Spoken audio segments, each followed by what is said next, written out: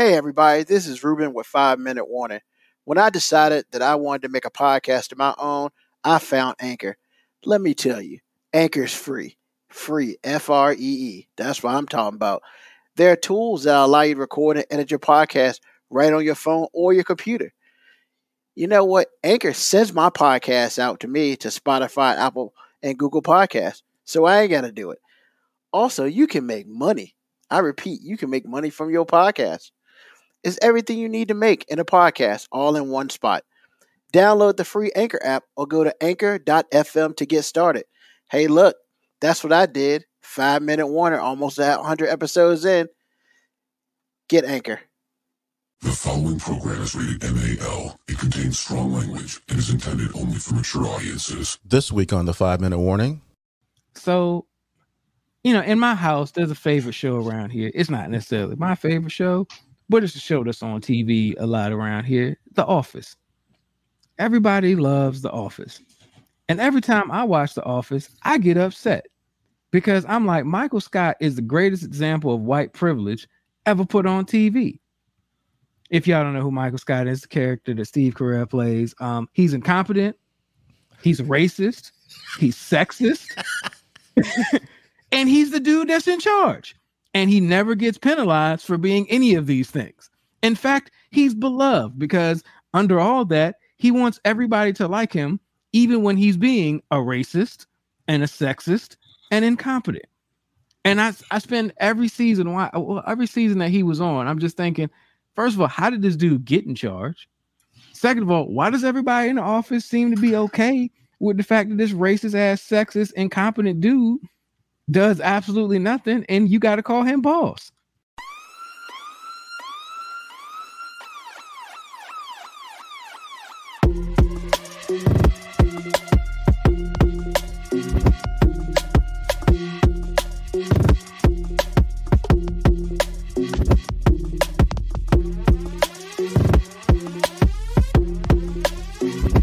The show that gives you everything and nothing at all. That's everywhere you don't want to be. It's Ruben, Mo B, and on the ones and twos, AG.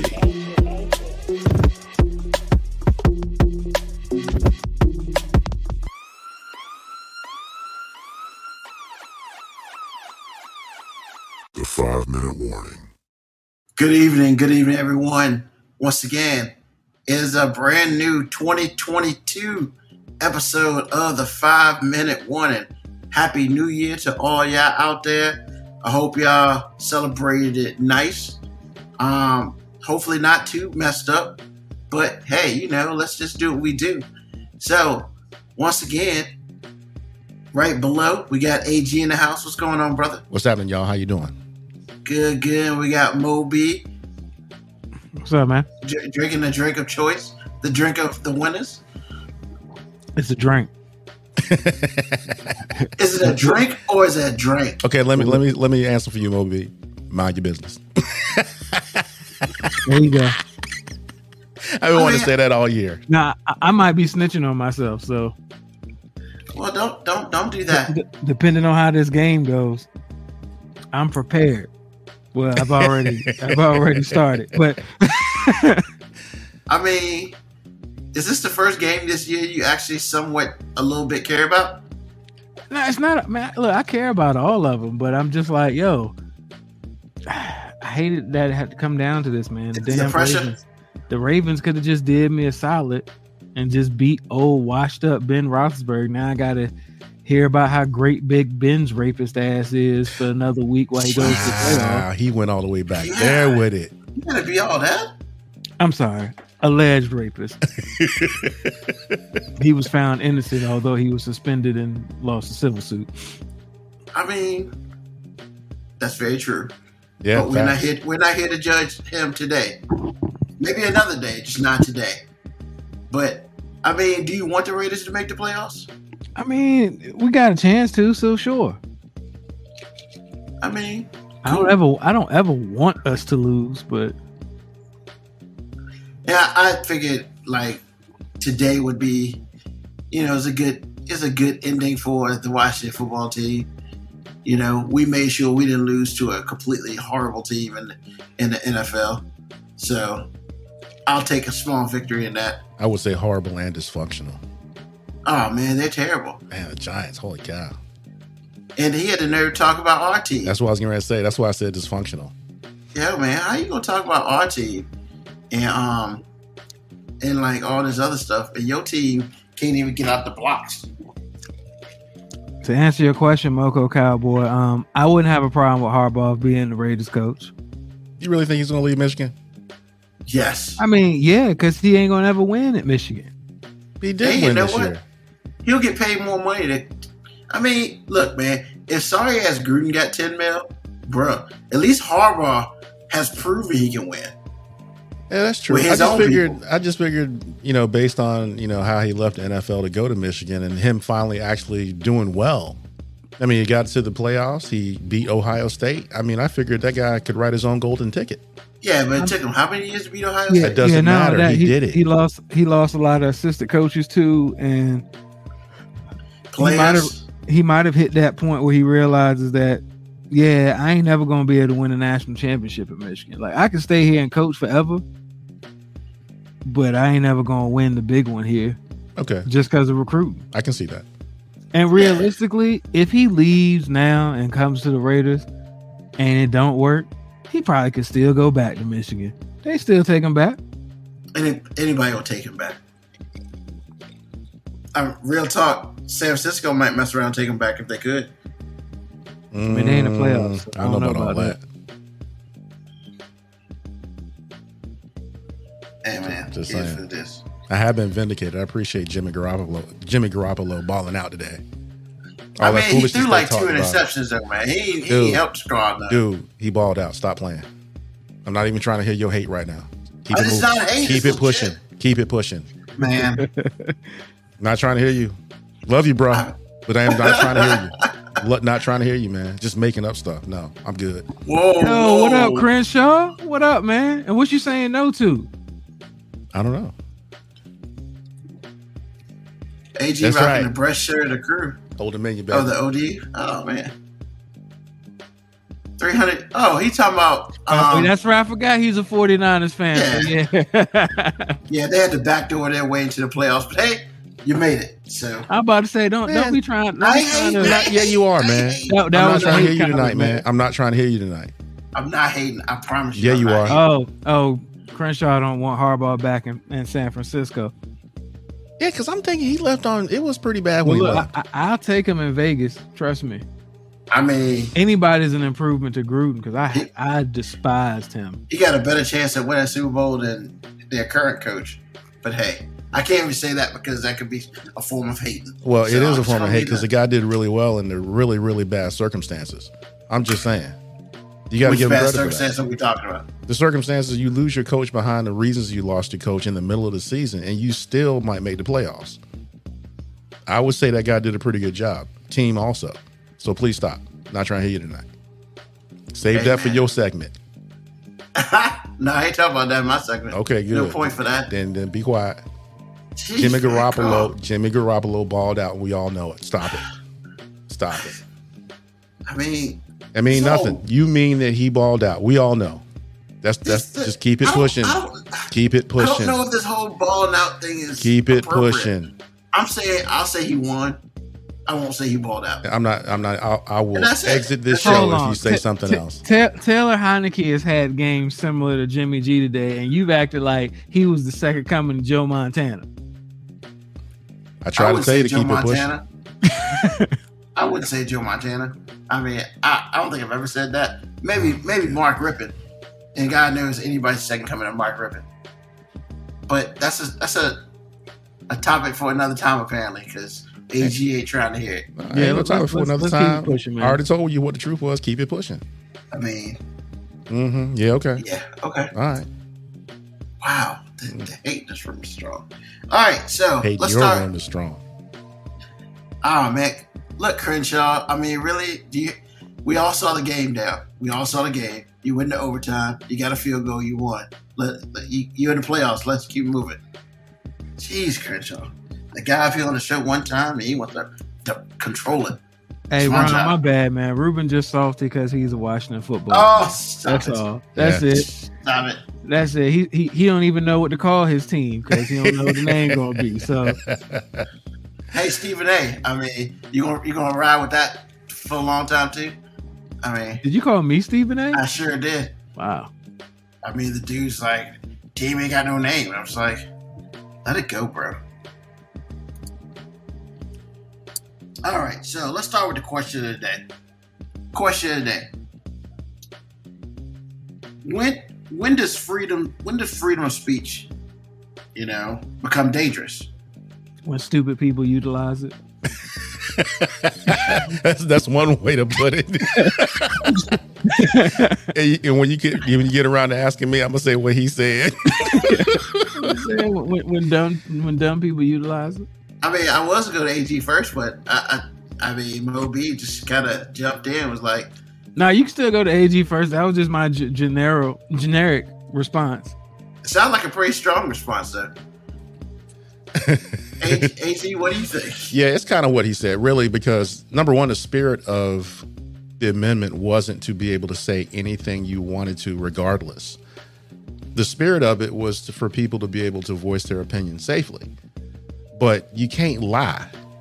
You can't defame. You can't say stuff that's not true and make it like it's true just because you got 50 people that agree with you. You can't spread stuff that's going to be dangerous to the public. But that's who we are, and that's how, people have taken free speech and made it, I get to say what I want to because I want to say it. That is not how it's supposed to work. So to me, that's how I get crazy, man. When you start lying, especially we're having a health crisis here and you're spreading around misinformation that's proven to be misinformation as the truth. And then you have people that aren't as informed or maybe can't be as informed as you are, and you are purposely pulling a wool over their eyes, and they go out there and kill themselves because they thinking what you're saying is good information. At some point, that should be some sort of felony, at least a misdemeanor. But it's not, because free speech is so vague. Because just because the spirit of the amendment is what it is doesn't mean, not an amendment, but the spirit of it doesn't make it a law necessarily. So because it doesn't have any details, people do what they want to do. So that's my thing about it. Why does it look like Mo B got a bottle of Mad Dog 2020? Oh, no. Mad Dog ain't that big, man. No, this whiskey, man. This is good stuff. So, Mo B, would you like to add to that or add to your earlier comment? Yeah, freedom of speech becomes dangerous when people think it means freedom of consequence. Yeah, I mean that's really where it is, man. People think they have the right to say whatever they want, and nothing can happen as a response to it. I mean, it's like basketball court rules, man. Like on the street court, you could talk about somebody, but everybody needs to know where that line is where you say something that, yeah, you can say that, but you need to know that somebody might punch you in your face because you said that. Like it ain't just you get to say what you want with no consequence. Freedom of speech says nothing about freedom of consequence. When you say shit, you gotta suffer the consequences of whatever you say. Very true. I think David Chappelle said it right. When keeping it real goes wrong. Yeah. And sometimes your quote unquote freedom of speech and you quote unquote keeping it real gets you smacked in the face or punched in the face or punched in the gut or kicked in the nuts or whatever. And I mean, when it's all said and done, your freedom of speech, when it's all said and done, is about your freedom to think. And just because you think, that don't mean that you should say. And I think the problem is, you're right. A lot of people say instead of think, and then what happens is when they say, it's always being said around the wrong person, and then craziness ensues. So yeah, I mean, kind of to go back to your Dave Chappelle thing, like his comedy special quote unquote, the alphabet community was trying to cancel him. I mean, and I don't necessarily have a problem with them trying to cancel him because it was his freedom of speech to say whatever he wants, and there are consequences to it. If people think what you say is offensive and they don't want to support you anymore, that's a consequence of it. Now, I don't think they should be able to remove him from Netflix because they didn't like his comedy. That's when it's going too far in the opposite direction. Mm-hmm. But no, freedom of speech, doesn't mean you don't have consequences because of it. Very true. Very true. All right, gentlemen. Nice. Way to start off this show with some football and basically saying, stop talking that dumb shit. All right, so this episode of Crazy World, we talk about, once again, crazy people.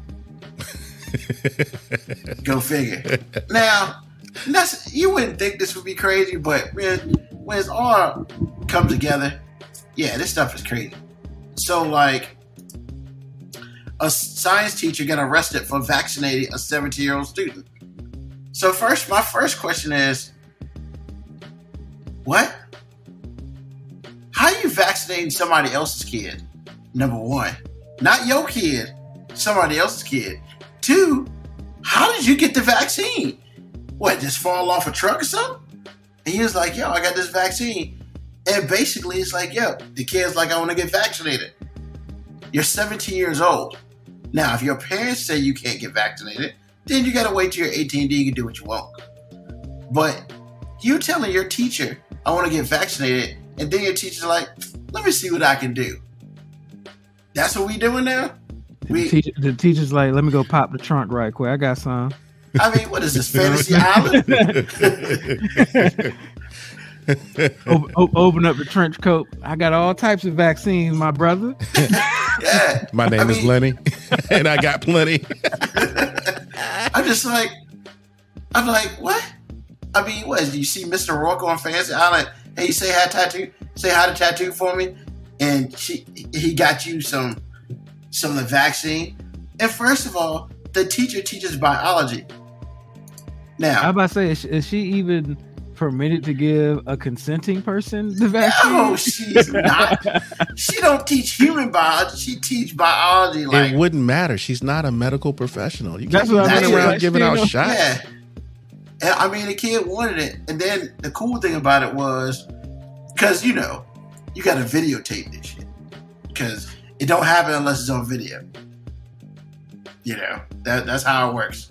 So as they videotaped it, at the end of it, she was like, you're fine, I hope. Hold on, chick. First of all, you illegally stabbed me. Then you don't even know if I'm going to be fine or not?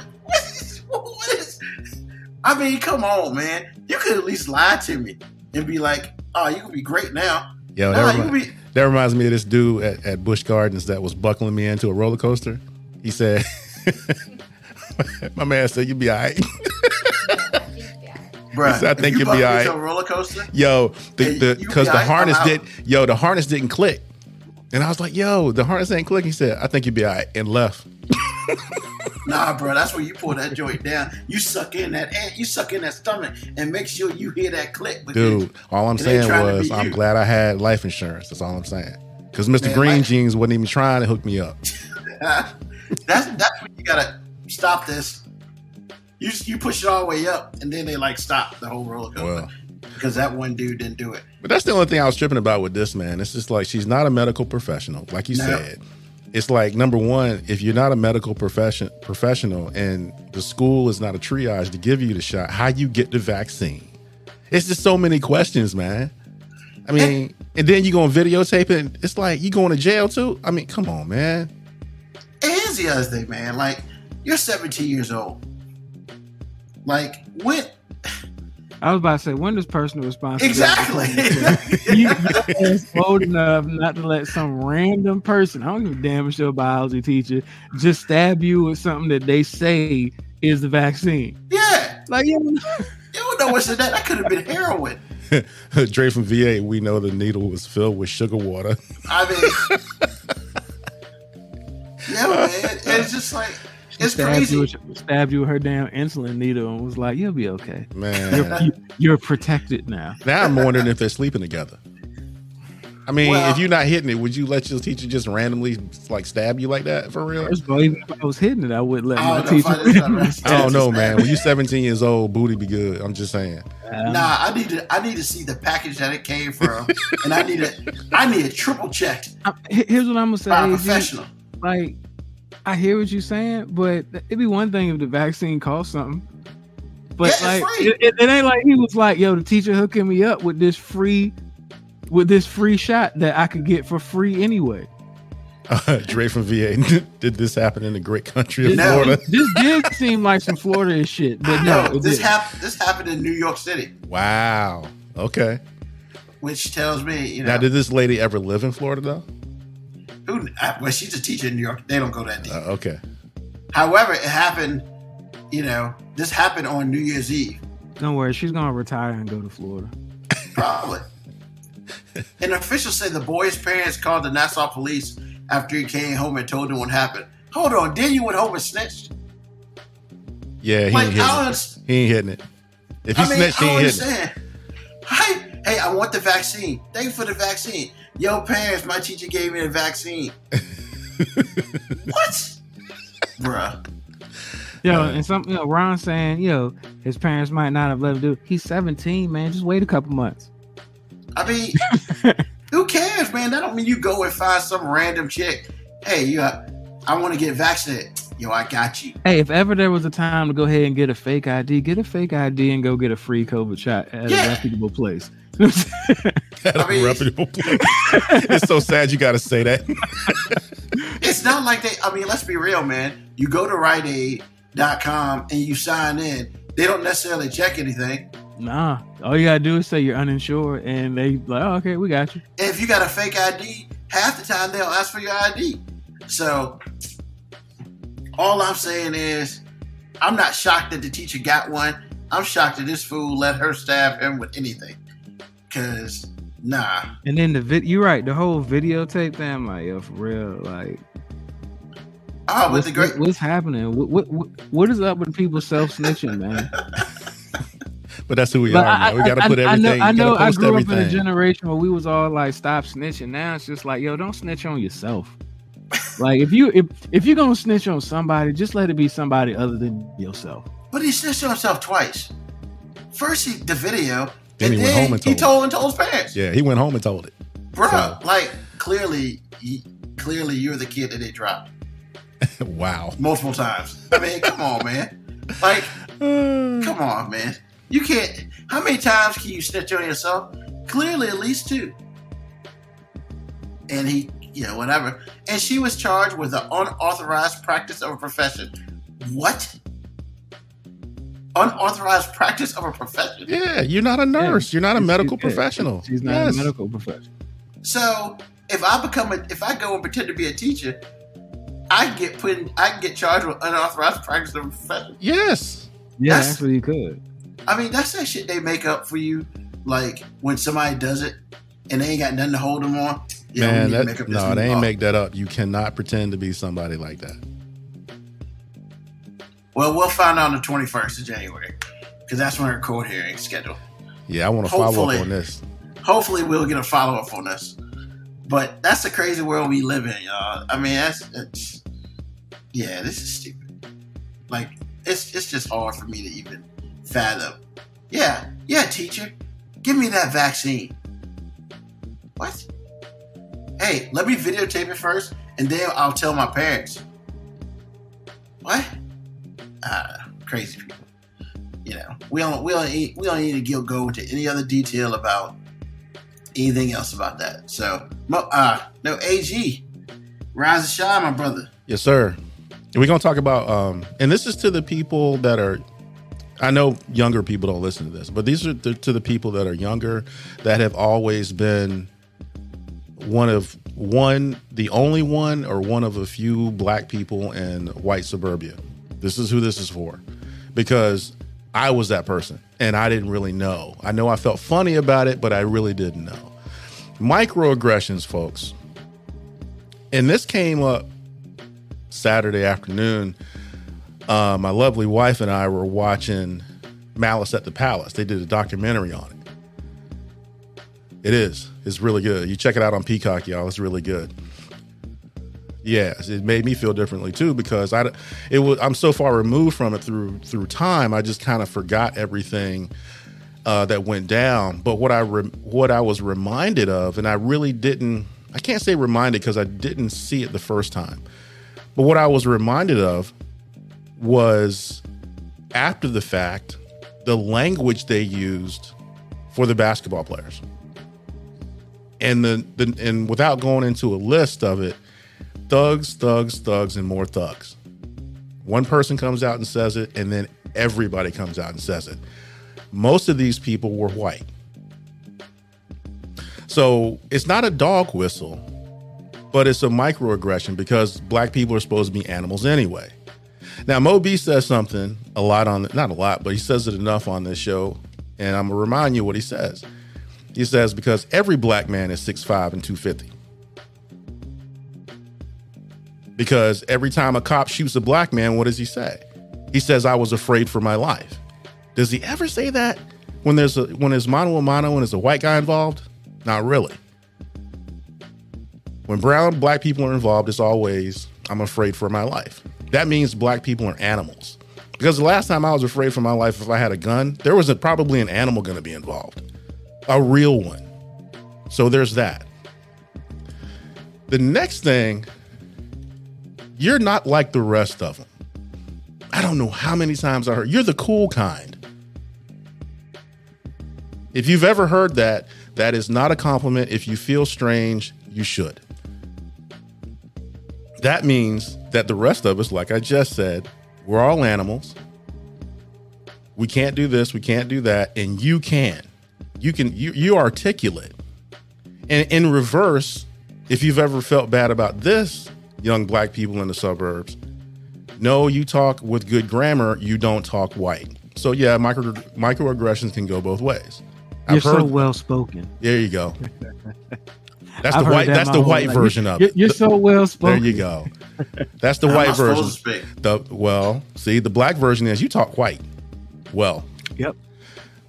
And so, what is another good one? Oh, and then generally they follow it up, because they probably feel a little uncomfortable too, with I don't see color. Never really understood what that's supposed to mean. Yeah. There's only the human somebody race. Saying that. I feel disrespected when somebody says they don't see color.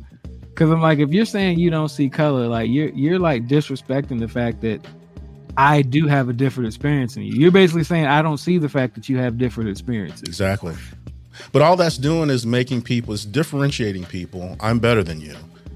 And it's giving them a buffer between, I like being white, but I don't like being called a racist. But I like making you second class. Because either I like making you second class, or I'm so tone deaf because of my environment, I'm doing it on accident. However you slice it, it's not good. Now, I'm talking to black people that feel that kind of uncomfortable feeling without understanding what it is. I'm not talking about the black people that grow up to be adults, that go and follow a path that they think they have a seat at the table. Because they'll say the same thing to black people. Sir, you are black and you don't actually have a seat at the table, but that's a whole nother podcast. I'm just letting you know who this is for, and it's not for them. It's for people who have heard these things and you feel like, I feel like you just slapped me in the face, but I didn't see your hand across my face. But I had this welt on my cheek. This is for you. Microaggressions. If you're yellow and if somebody asks you where you from, you've been in America all your life, microaggression. They already know. You speak better English than they do. And they asking you where you from? Just saying. So anyway, folks, that's all I'm saying. If you find yourself the only, or if you find yourself a handful of, with a backdrop of white folks, and you have heard these things said to you, it's not cool. And you will grow to understand how cool it's not. So that's my rise and shine. Well, all right. Thank you, AG. Always blessing us with the deep, important stuff that, we need to know. Microaggressions. Did you just almost call me nigga? That's what I feel like. Yeah, exactly. Did you just almost call me nigga? Exactly. But see, that's almost like a dog whistle. But I already said stuff about dog whistles. Yeah. All right. Appreciate you. So, we got a new segment on the show from Moby. Tell me I'm wrong. Yeah, man. So, I be sitting down watching things and looking at things, and sometimes I feel like I have, I don't know if they're controversial views, but I don't feel like they're necessarily the popular views on looking at certain things. Like, an example, Betty White passed, and unfortunately, I don't know if y'all heard Bob Saget just passed a few hours ago. Yeah. It's crazy, man. R.I.P. He was just tweeting like hours before that. Yeah. But so tell me I'm wrong, man. So I watch Golden Girls and I just think this was the original Sex and the City. And like all the characters are just so parallel, man. It's like, yo, but this is just old people Sex in the City. And they got to say all this nasty ass shit for the time because they had it masked with old people. And it was funny and cute when you have old people doing it. Tell me I'm wrong. I mean, I want to start this one by saying I can't tell you you're wrong because I completely agree. I have watched so many episodes of Sex and the City. When you started talking, I was like, he's like the internet right now. He cannot lose. So, well, you see, I'm going to keep on the TV theme. So, in my house, there's a favorite show around here. It's not necessarily my favorite show, but it's a show that's on TV a lot around here. The Office. Everybody loves The Office. And every time I watch The Office, I get upset. Because I'm like, Michael Scott is the greatest example of white privilege ever put on TV. If y'all don't know who Michael Scott is, the character that Steve Carell plays, he's incompetent, he's racist, he's sexist, and he's the dude that's in charge. And he never gets penalized for being any of these things. In fact, he's beloved because under all that, he wants everybody to like him, even when he's being a racist and a sexist and incompetent. And I spend every season that he was on, I'm just thinking, first of all, how did this dude get in charge? Second of all, why does everybody in the office seem to be okay with the fact that this racist ass, sexist, incompetent dude does absolutely nothing and you got to call him boss? But then again, I mean, isn't that what America loved about it? Because white people got to look at it and go, hey, no matter what, if I'm a white male, I'm in charge. Tell me I'm wrong. Would y'all want to work for him? I don't really watch The Office. I've watched a couple episodes, but I definitely see that. And it's just kind of sad more than anything else.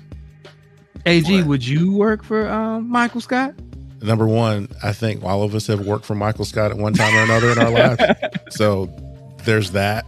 Second of all, this is going to be the shortest segment ever because you're right again. And again, as far as I'm concerned, art always imitates life, not the other way around. And I've never seen the show, but seeing the little clips, here and there through my life with it, just, as an aside of my life, I guess. It's like, yeah, that's that dude. But we've all worked for that dude. That dude will continue to exist. We can have somebody that gets canceled, but it's like trying to, destroy the drug game. As soon as you get one kingpin, there's another one coming. It ain't never going away. So I can't prove you wrong. All I can do is make you right, more right. All right, here's my last one, and it's not so much just about TV, but it's kind of just about TV. Are there no American-born black actors to play roles anymore? Because it seems like every major black role that I see is played by some black dude who's actually from another country with a British accent. The dude from Snowfall, the dude that plays the dude in All American, Idris Elba. It's like, yo, are there no more black actors? Go ahead, Ruben. The dude who plays Captain America is from America. We got one. Hey, we got one. And that's a movie. I said TV. Well, he does TV too. Yeah, but what character does he do on TV that you know? I mean, he does a lot more movies. Exactly. You could name one, but Now, which dude on Snowfall? I'm curious. The main dude. The main dude. Oh, he's not American? No. No, actually, my wife and I talk about this a lot. If you're done, Ruben, I'm going to go ahead and jump in. Yeah, you go for it. Well, I can tell her all the time. And because I always relate it to white American actors, and I'm using actors as gender fluid, so I don't have to use a lot of words. So white actors playing English or whatever they're supposed to be playing, they're not good at it. And I think it makes the movie bad or worse than it could be. On the other hand, these black people are actors that come over here and play Americans, and we can't tell because that dude on Snowfall, he got that LA accent down. And what I tell her all the time is, I just think they outwork us, plain and simple. Because Kevin Costner he was supposed to be playing Robin Hood. He sounded like Iowa. What? And that's supposed to be okay. That's not okay. However, when I watch one of his co-stars in Yellowstone, which this woman is English, I couldn't tell that she was English. My wife looked it up and said, yeah, she's English. I was like, really? Well, yeah, really. I don't think we work hard enough. And that includes black people too. So that's how I just feel like if we work that hard to get that accent down, and based on region, because LA has a certain vibe, New York has a certain vibe, the Midwest has a certain vibe. If you work that hard to get that accent right, and on top of that, you can perform well, then I ain't mad at you. But I just generally don't think that we work as hard as they do to be us as we do to be them. I wanna kind of ride with you, but when you talk about people who have to play these, as you call them, the LA accent, yo, there are so many black acting organizations, coaching things in California, where black people who are actually from LA, who are trying to work on their craft there. To me, it just feels like they don't get the same opportunities. And then it always feels like once we get one or two American-born black actors, those two dudes get every role. It's like, yo, like Michael B. Jordan and Chad Bose, for a while, they got every role. That was just them. It's like, we need a black actor. We got one. I agree with that part, but I also want to say that that's not a black thing as much as it is a Hollywood thing, because they recycle people. Well, when you say they recycle people, but how come they keep finding all these new people from other countries? Because once they get, all I'm saying is, for whatever reason they get to this person, once they get comfortable, that's who they want. And with feature films don't really come out as much as smaller films do. I just feel like that once that dude or that woman or whoever they're identifying as gets a role and they nail it, then that's who will always get that type of role. Like I said, it just seems really weird that we got all these black actors playing these stereotypical inner city, tough city America roles, and then I hear them doing interviews with their British accent. I'm just like, yo, we couldn't find one, brother. Let me jump in. So I'm with you on that, but I also will say, like, there's clearly a pipeline in America. Well, a pipeline from America to, at the very least, let's say the UK. There's a pipeline, literally. And when it's all said and done, I'm not trying to be negative or whatever, those cats from the UK live, eat, breathe. Like, they're honestly trained better than some guys some people in the United States.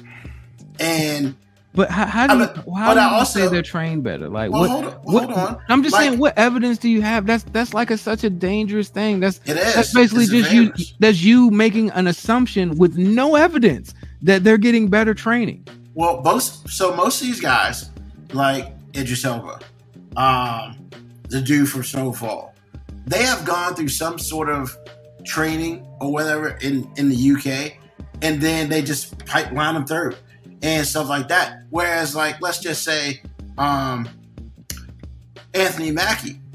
If you didn't know, Anthony Mackie went to Juilliard, and he didn't get noticed until he graduated from Juilliard, and he's doing small roles, stuff like that. And so it's like a lot of it is apparently, this is just thought process. Apparently, a lot of it is the training that they receive over in the UK is apparently better than what we receive here. Or you got to go so deep in it before they even look at you. Is that right? No. I completely agree that's not right. But apparently in some sort of fashion, that's what it is. It just seems like you're validating that white is right. Because you're saying they're getting better training. Like, yo, they're black people in Juilliard. They're black people who are in all of these acting classes. They just don't get the opportunity. It has nothing to do with training. It just seems like Hollywood would rather go get a black dude with a fucking accent than to get a black dude that's been grinding here. And that's very true.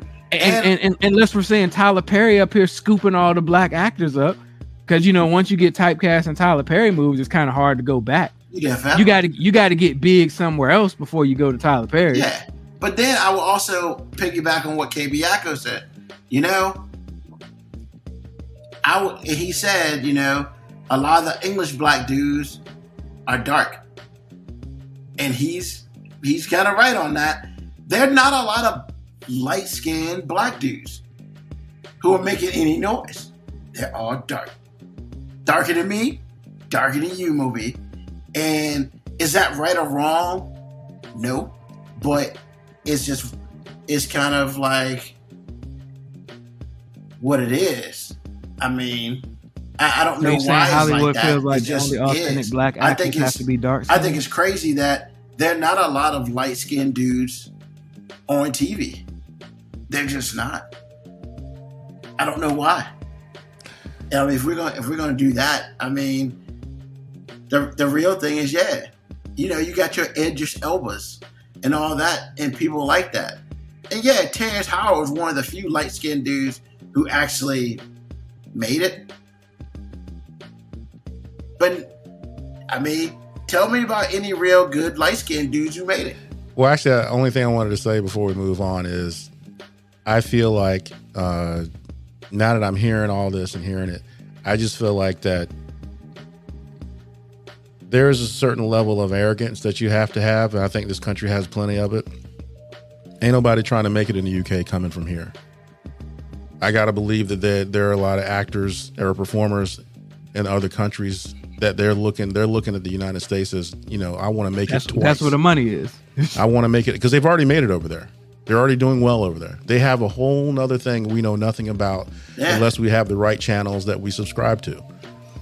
But no one in America wakes up as a performer and go, I'm skipping Broadway and I'm going over to UK and kill it. I want to be in Bollywood. No one ever says that because we're arrogant. It's America. Everybody wants to sell us something. So because of that, that goes back to what I said initially. I don't think that we work hard at getting those accents right. And you have to master it to be believable.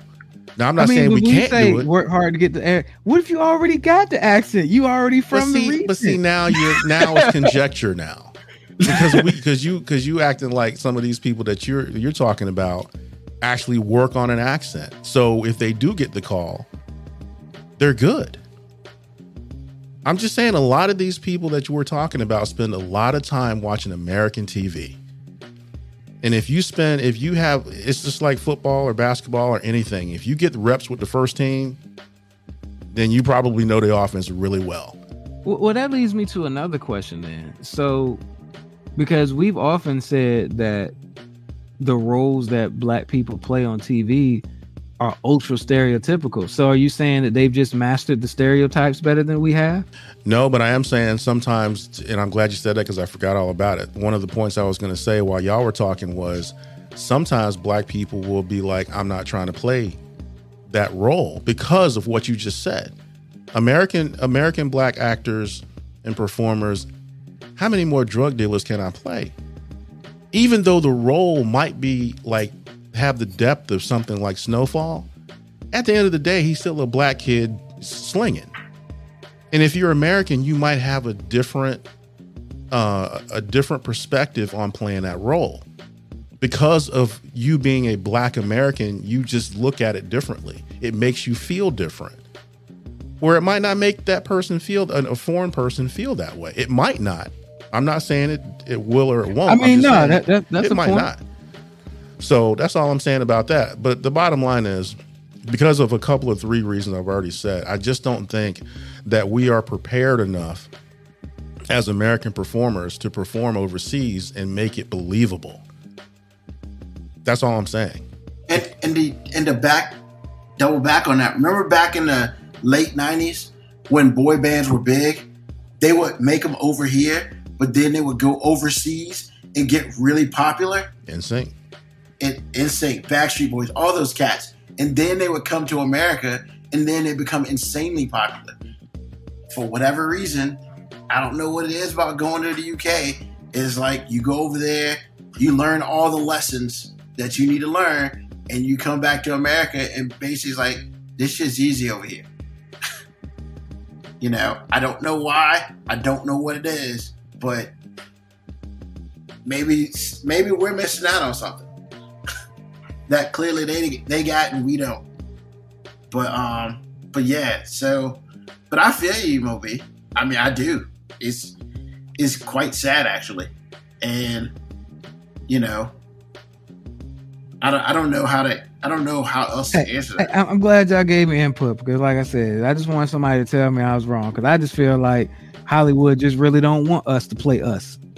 Maybe part of it is we don't want to play us. Well, that's the other half of it. I mean, you know what? I think established people sometimes say I don't want to say it, but they finding people, you know, fresh off the streets, you know, first major role, and you can't tell me that a whole bunch of black actors trying to get their footing in Hollywood are so high in their morality that they don't want to play something. Now I get it, they don't want to play that role multiple times because you know you get pigeonholed. But I mean, and some of the roles I named aren't even the stereotypical drug dealer, like the dude from All American. That's about as anti-black stereotypical of a character as you can find. Which one, Jordan? Like, the dude who plays Jordan, the main player. Oh, I didn't know that. Where's running he from? back. He's UK. Yeah, he's from UK. He's English. Dude, see, that's my whole point. I didn't even know that. And the reason I didn't know that. What I'm saying is, like, do you think any American black actor would have had a problem playing his role? Hell no. His role is almost too fucking perfect. His morality level is so up there. He ain't doing nothing negative or stereotypical. In fact, he's kind of anti-stereotypical. And he is, but then you have to also include the fact that he's still South Central. He's still coming from the hood. There are other stereotypes in there. Maybe other black performers didn't want to have anything to do with that. They all wanted to play Jordan. I don't know, man. I don't really know that part because now we're getting to the point to where it's all conjecture because neither one of us or any one of us are in the business to know. And we're just throwing stuff out. But I do know this country is highly, arrogant, and everybody is trying to be here, and we ain't really trying to be over there. So we're ill prepared to be over there if we were to get the call. That's all I'm saying. So, Cool. Awesome. Appreciate you, Mo B. That was fun. Good first segment. I like it. So, gotta go. The board's been kind of lighting up real quick before we move on. Because Ron brought up a point. He's right. That role is it, but the show does have a lot of stereotypes. Like it's All American is full of just stereotypical roles. Yeah, especially the preppy light skinned dude. Yeah, that dude just annoys me. Oh, before we move on for real, I want to address this whole thing about Taco Bell commercial. Yeah, I was about to talk about that. Yeah, we're going to talk about that in another episode because we ain't got time to dig into that. I've been mad at that for 2 weeks. Really? Oh, my man. Because, I mean, when you watching sports like that, the same commercials generally run. And I've seen that commercial like 5 times just today. And that's trifling, man. It's like, I don't know if the man's crunch wrap. Oh, my. And you know what? Women, I love y'all, but if you don't admit that y'all have superpowers to steal from men and it be okay, if you don't admit that you have superpowers to borrow money from us that you know you ain't gonna pay back, y'all tripping. I'm just letting you know, y'all tripping. That's all I gotta say. All right, but we gonna talk about Taco Bell girl for real. I got a problem. We gonna talk about the Taco Bell person. Oh my god! Week. Oh my god! Wow. Let's see. Terrence Howard. Yeah. I mean, yeah, I will agree with you, Dre. Terrence Howard's career did start to go downhill when he didn't come back for Iron Man. But that's when he got after that he got Empire though. It wasn't that soon after that. Yeah, that's true. So, like, I mean, but sometimes you got to bet on yourself on that. I think he bet on himself. So, and I mean, I think he came out all right when it's all said and done. Ken Bianco said Taco Bell set off AG. Yeah, he did. It sure did. It sure did. Y'all got the right one for that. Oh, it's a whole bunch of stuff out there. It's a whole bunch of stuff out there, player. We're going to talk about that one day. We ain't got time today, but we're going to talk about it. Maybe episode after Valentine's Day. Ooh, Lord Jesus. Moby will be back shortly.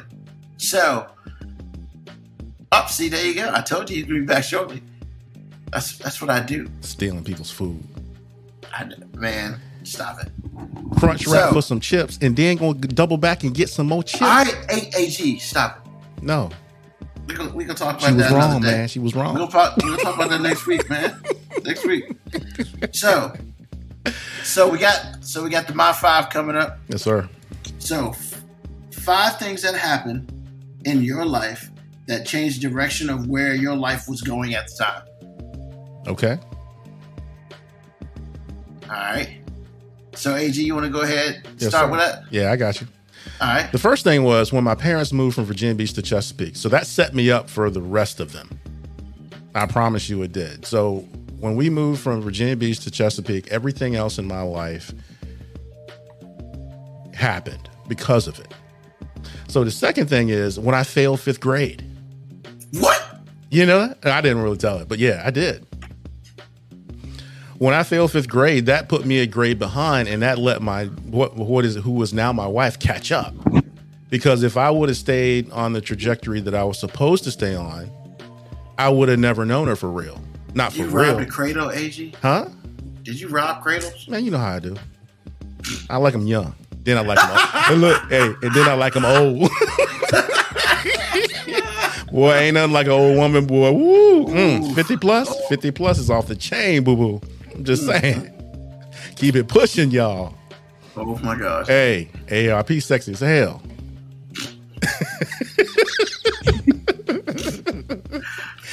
Okay, so when I failed the 5th grade, that put me back a year. So I met my wife. And actually my whole social orbit was these people. So the next thing that happened a couple of years after that was when I first saw Motley Crue. They had their first video. Well, actually, their first video came up before that. But the first one I saw was Looks to Kill. So from a music standpoint, that's where that started that day. Because I wanted to play drums like that dude. Kickstart My Heart? No. Looks to Kill. That Kickstart My Heart was later. And I was like, yo, that's what I want to do forever.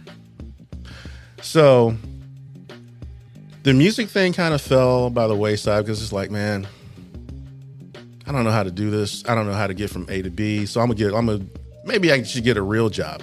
But failing to be an engineer gave me music, returned me to music, which gets me to this point. Because I promise you, I wouldn't be on the show if I'd have been an engineer. No way.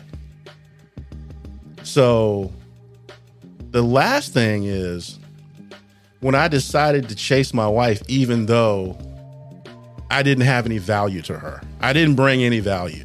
Because my mom always taught me, my church always taught me, the world always teaches me that if you don't have certain things in order, as a man, you don't have any value. Now, y'all can talk about that gender fluid all you want to, but you're not responsible with your power. So I don't think that y'all really count. Because the bottom line is, if you're a dude, there are certain things that you're taught that you have to have. And if you don't have them, then you don't have any value. However, I put that aside and I was going to get it. Because either two things are going to happen. Either I know that it wasn't for me because she told me no, or I was going to be king of the world. So I'm king of the world. Just don't have a crown on right now, but I'll go to Burger King later. But I'm letting you know. So in that order, that's how I got to this point.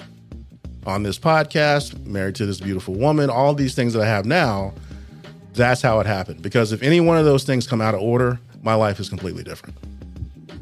Awesome. Appreciate you. Mo B, we're on to my 5, sir.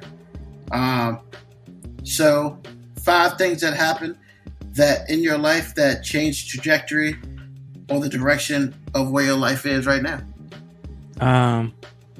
Not getting to play in the Little League World Series. I pretty much gave up baseball. I mean, I came back to it like 1 year in high school, which, I mean, humble brag, just proved how good I was at baseball because I didn't play for years and then went out for the baseball team and made it and played a whole season in high school on a pretty good baseball team. And I hadn't played baseball in years. But yeah, man, seeing my teammates play in the Little League World Series when we moved to Virginia and I didn't get to play, even though I had helped us get there, that changed a lot of things, man, because as good as I was at other sports, I probably easily was the best at baseball because that was the sport I played first. So, I mean, that changed trajectory. I mean, in many ways, I guess it kind of brought me over to some of the other sports I played, though. I know it's going to be a sports theme, but also Coach Taylor at Churchland High School, who I never actually got to play for, but when I was playing basketball at Churchland, when he told me that I was probably too soft to play football right before he passed away, that's actually when I started playing football. So, you know, I mean, he even said it like in a real negative way. He just said it in a way that, you know, as a teenage male, hurt my ego because he said it in front of a whole bunch of other people. And he was like, oh, you're probably too soft to play football. And that's when I decided, well, I guess I got to go play football now because I ain't about to let this old man with his head turned to the side tell me that I'm too soft to play football. I just kind of regret that I never got to play for him because he passed away of cancer that summer. But yeah, so that was definitely a big turning point. But yeah, I honestly probably would have never played high school football had Coach Taylor not said I was probably too soft. I got to ask you, what precipitated him to say something like that? Because I was on the basketball team and he used to always be in the gym during the basketball game. So literally we were walking off the court. I was playing basketball and he was like, he had seen me before. He was like, why don't you come out and play football? I was like, honestly, man, I never thought about it. I mean, I just got back into playing sports because I grew 6 inches over summer between 8th and 9th grade. So I ain't really do much of anything my freshman year because my joints hurt too much. But when I started playing sports again, I started playing basketball and he was just, you know, he was a fan. He was always at the school. He was cool. And he was just like, why you don't play football? And I was like, I hadn't really thought about it. He was like, sorry, you're probably too soft to play. And he just walked away. Like he just dropped the mic, walked away in front of other people. And I was like, well, I got to play football. He got you. Jedi mind trick. Yo, he got me. He got me. And then, you know, one of the dudes up here, Ron Crenshaw up here, like I started hanging out with him, wanting to play with him. He took me under his wing playing football. I was like, yeah, I gotta prove to people like him that I ain't too soft. Although I avoided him like the plague because Ron was huge. I was just saying Ron was huge. No, that's just wise, my friend. That's just wise. You know, so I always wanted to be on his good side, but I was always trying to be like super competitive at the same time. It's a real funny dance I played, man. I was trying to be hard and cautious all at the same time. You can do that? Yeah, I did it. I did it well, man. You can ask Ron, man. The weight room, we be in the weight room. I would challenge him in the weight room fast. And we got on the field, I'd be like, yeah, I'm gonna stay away. I ain't trying to necessarily get hit by him. Right? Man, you lucky you got time for this. Yo, you there? You all the way over there. He said, yes, he did. If you won't over there, I come over there and smack you in your face. Hey, man, look, Over there. I talked mad trash from the sideline. You that dude, man. Of course. Not really. I ain't really talk trash, but I mean, look, I wasn't about to let nobody think I was soft, but look, I evaluated the scene. I knew who was big. I saw Ron Crenshaw move some of the largest human beings I had ever seen and move them easily. And I was just like, yo, at the time I was like 220, 230. This dude was like 3+, moving other 300+ pound men. I'm like, nah, man, I'm gonna be on his good side. Stay back in the cut. Hate for the sidelines. I'm gonna learn from him. I should have went to college with him because I could have got one of them big ass championship rings that he used to like to show me all the time. Oh, what college But did you you know, attend? let him type it in there because it hurts. Because he begged me to try to go there, and I could have won one of them big ass rings that he used to sit at the table in front of me. Oh, it's not. Was this Catawba. Division 1? D1? He went to Catawba. Oh, where's the Catawba? It's Carolina. Okay. Yeah, he won national championship, D2. and Nice. yeah, he used to always try to, like, my whole senior year, he would come back to the school, he'd be like, yo, you should come, and I'd be like, nah, man. And you know, in retrospect, probably should have went. Oh, Salisbury. Okay, I know where you are. Okay, nice.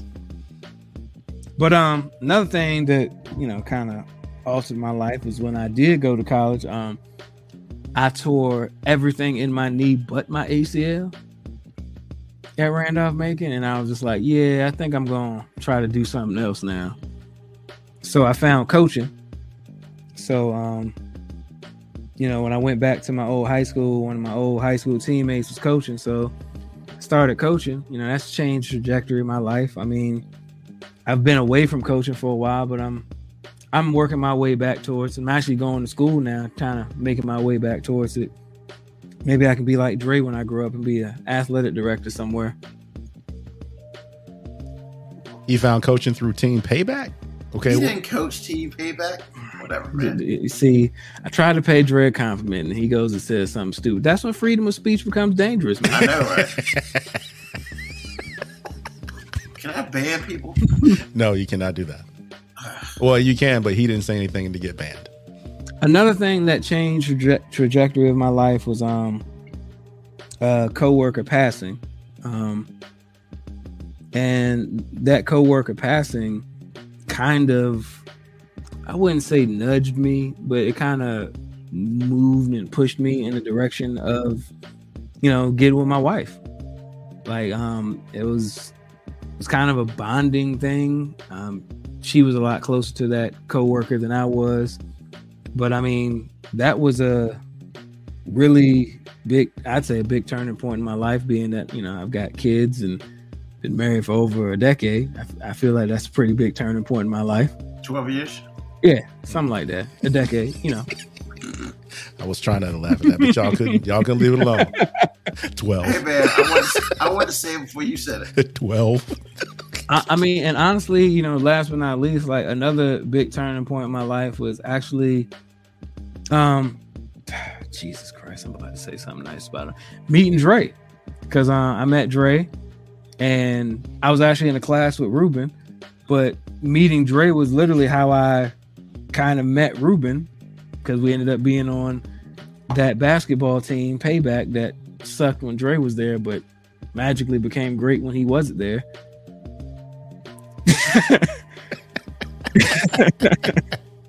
It magically became good. Magically. I don't know how it worked that way. It just magically became great. You know, addition through subtraction. Yeah. Wow. Shots fired. But yeah, that's actually how I, you know, met Ruben, man. That was a turning point in my life, man. I mean, part of my job I got through Ruben and living experiences. So, I mean, you know, that was a big turning point in my life, man. So that's it. That's mine. I have 2 words: deletion match. And that's it. Let's never talk about that in public. and that's an embarrassing moment for him, but we shouldn't talk about it in public either. Yeah, okay. All right. So, 5 things that changed the trajectory of my life. When I was 9, I went to camp, 4-H camp for the first time. You know, I tell the story as Mom woke me up. Hey, you going to camp? Gave me $10 and a kiss on the cheek. It said, I see you Friday, and put me on the bus. I didn't know what was going on. So, you know, as a 9-year-old going to a place. You didn't get no warning the day before? You just woke up and I was 9, dog. I was 9. It was the summer. I'm pretty sure she talked about it, but I wasn't thinking about it. I just woke up. She woke me up. Hey, you gotta get a shower, get dressed. For what? You going to camp? What? And, you know, that in itself, you know, changed my trajectory as far as what I liked and, you know, stuff like that. Just new experiences. I kind of had to grow up a little bit. You know, once again, man, I get off the bus, I'm at this place. I don't know what's going on. You know, social skills had to kick in. It did okay. So between that and probably flunking out the first year at ODU, that brought my life into, I would probably say, as much realism as possible at that time. I mean, I never really flunked for real anything. So to fail was a little rough. But I had to learn how to turn around and get back up. Shouldn't have been at all them parties, them frat parties and stuff, man. Man. I was just happy. Chasing all that kitty, man. You can't, you got to go to class sometime. Man. You know what the sad part about it is? I wish I was doing all that because I at least have an awesome excuse. But, man, you make your lifestyle so sad. I mean, it is what it is, man. I was majoring in something that wasn't offered by my school. It was a vagina, and that's what I was trying to get. Unfortunately, our curriculum didn't line up well, and they said I should go home. I mean, you know, they pretty much said just don't come back for a semester. Come back later. And which I did eventually come back later the second time. I went back again, you know, stayed in AG's room for a year. Boy, did you. It was awesome. Oh, my God. That's another podcast altogether. Oh, my God. It is. And then eventually, another thing, I decided I wanted to go back to school for myself. So, did that. And that's when I met Dre and Moby and, you know, was on that team Payback. And, yeah. You know, went from worst to first. Or second. I'll take second. Man, this game is too close. And then I guess the next thing is when I did something for myself, which ended up, on a personal note, it kind of backfired, but on a personal note, I needed that experience to fail again. So when I left a perfectly good job and moved back to Richmond for something other than work, more personal, chasing it. I thought I was making the right moves, and I didn't. Hindsight, I can't say that. I did make the right moves. It was just, I probably shouldn't have. But hey, you know, that led me to be where I am today and fall in love with, you know, doing radio and helping Marcus create Legacy Internet radio, and now to this podcast. And I would probably say the last thing is when I went on a vacation to Florida before COVID, and this is where the idea of the podcast came from. You know, or more or less, not the idea, but the courage to do one came up. So, and now 2 years later, we're doing this. So that's what it is. That's what it is. AG, what's on your mind, bro? You know, I was against this whole 18th week in the NFL. I thought the football would be bad because of injuries and exhausted players. But now I have been immersed in this 18th week. It has been very exciting. The football has been high quality for teams that are high quality. And I'm afraid that owners will ask for a 19th week because everything that everyone said that would happen is basically what I was saying before didn't happen. Knee injuries and injuries in general didn't necessarily go up. The quality of play didn't go down. In fact, this whole playoff mess, especially last week when it was, the perfect storm was brewing, no one knew anything. And it was really exciting. And I'm like, okay, this has been really good, but I hope the owners don't ask for a 19th week. Don't nobody need to play that much football. But if there's money to be made, I'm sure on the next collective bargaining negotiations, it'll come up. I just have a feeling they're going to want more and more. I hope they don't, but rich men generally stay rich because they want to be more rich. But we'll see. But that's what's on my mind. All right. Mo B.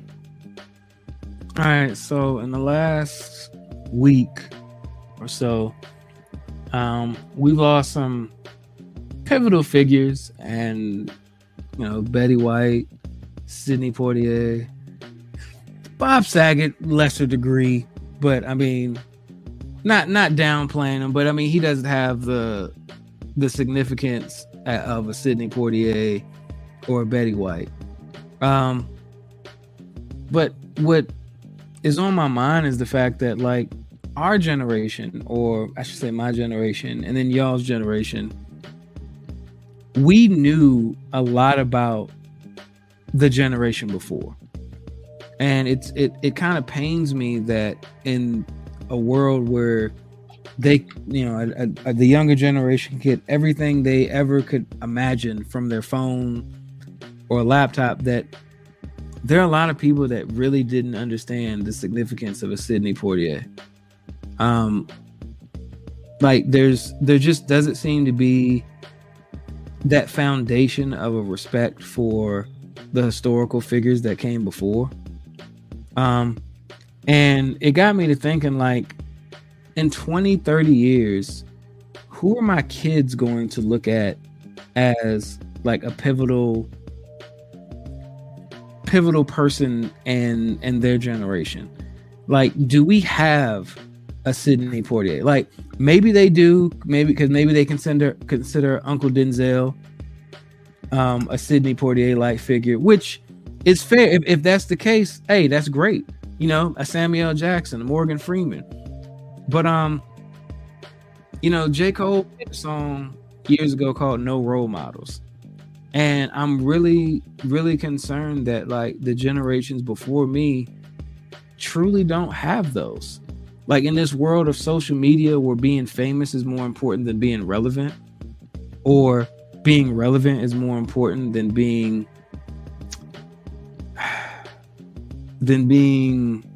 righteous or standing for something, that we're losing the role models.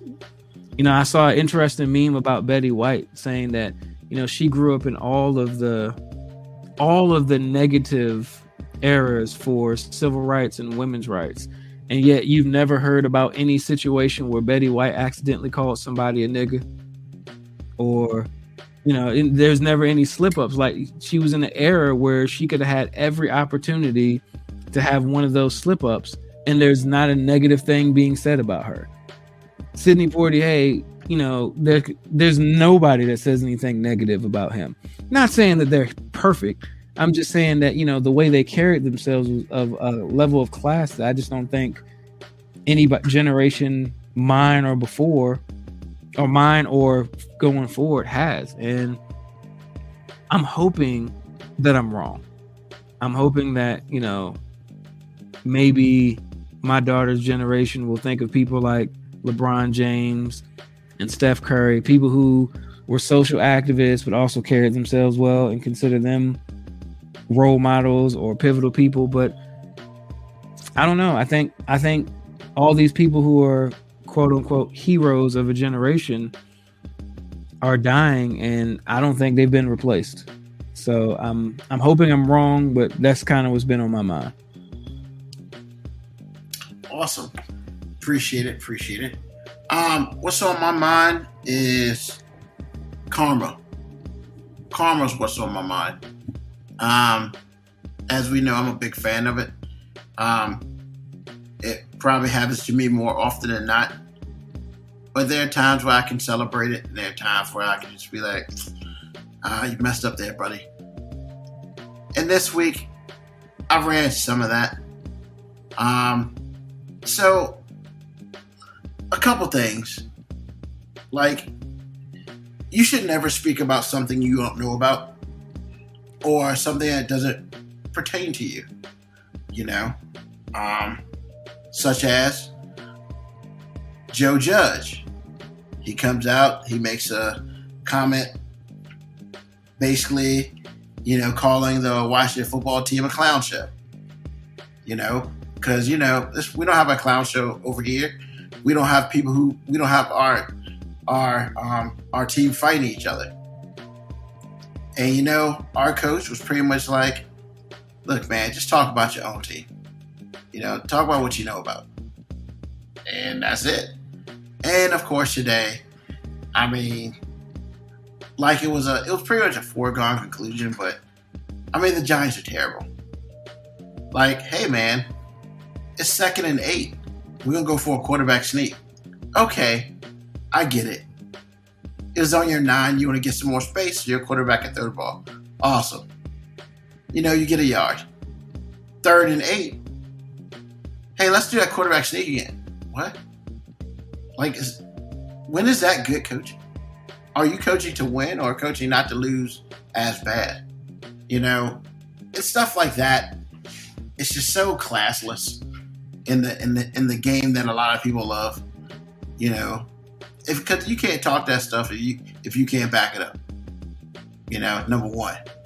And then number two, like, I'm not gonna lie, man. I felt some kind of way last week about what happened in Washington with the Philadelphia fans taking out the rail and falling to the ground right in front of Jalen Hurts. And you have some people who apparently got help and others who did not. Apparently. You know? Yet the one dude who didn't get it, who claimed he got no help from Washington, was the dude who was the first one to fall, who was underneath everybody, but he was the first person up trying to get a selfie with Jalen Hurts. And then once he gets back to Philadelphia, he complains about his neck and his back.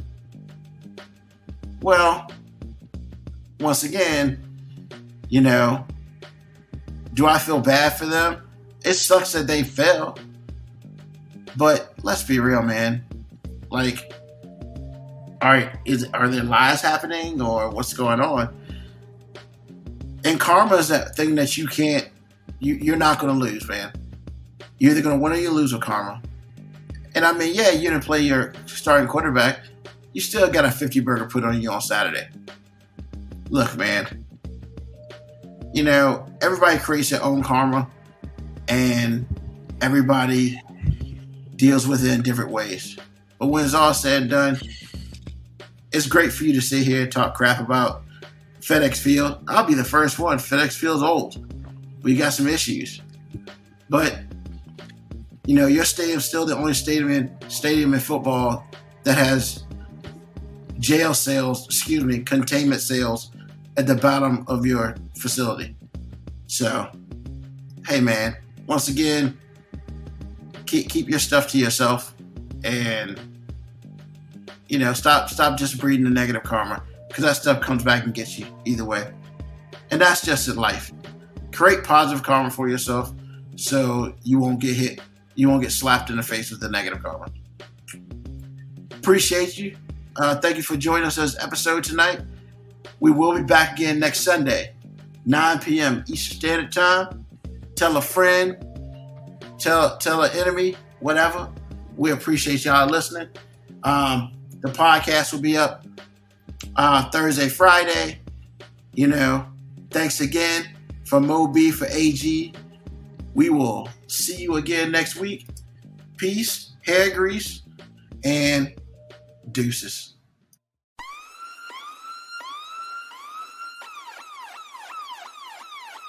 Email us at 5minutewarning19@gmail.com. And also leave comments on Facebook and Twitch. Search 5 Minute Warning. Contact us on Twitter at AG_FMW podcast, at Nugman25, at FMW 2019. Contact us on Instagram, Moby 5 Minute Warning, AG_5 Minute Warning, Nugman25. You can listen to the podcast at Apple Podcast, Spotify, or wherever you get your podcast. Thank you for listening. This has been another episode of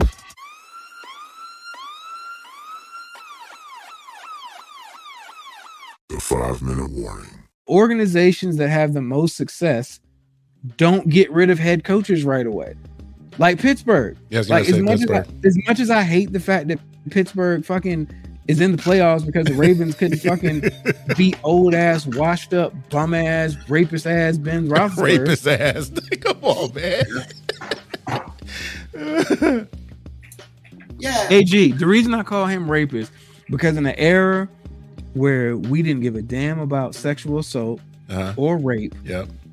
the NFL suspended that motherfucker. So that basically meant the NFL was like, nah, nigga, you did that shit. You might have got away with it, but dog, you did that shit. Because he wasn't in an era where people were getting suspended just because of probable cause. Like, nah, the NFL was like, nah, you did that shit. Yeah, they're not suspending Antonio Brown for the craziness that he did last week. Which Why would you suspend him for that? He ran off the field. I mean, he got cut, so it doesn't matter. Yeah, I'm about to say that's not. Did he really run off the field? It doesn't even matter, Ruben. That's not something that, like, that's the problem with, you know, the NFL trying to police morality. Like, you're gonna compare somebody raping somebody to somebody acting the ass on the field and running off? Unequivocal, man. Yeah, they are two different podcasts, bro. They really are. Unequivocal, man. Like, Antonio Brown being an asshole does not warrant suspension. Ben Roethlisberger possibly sexually assaulting some woman at a frat party in a bathroom, that's worthy of suspension.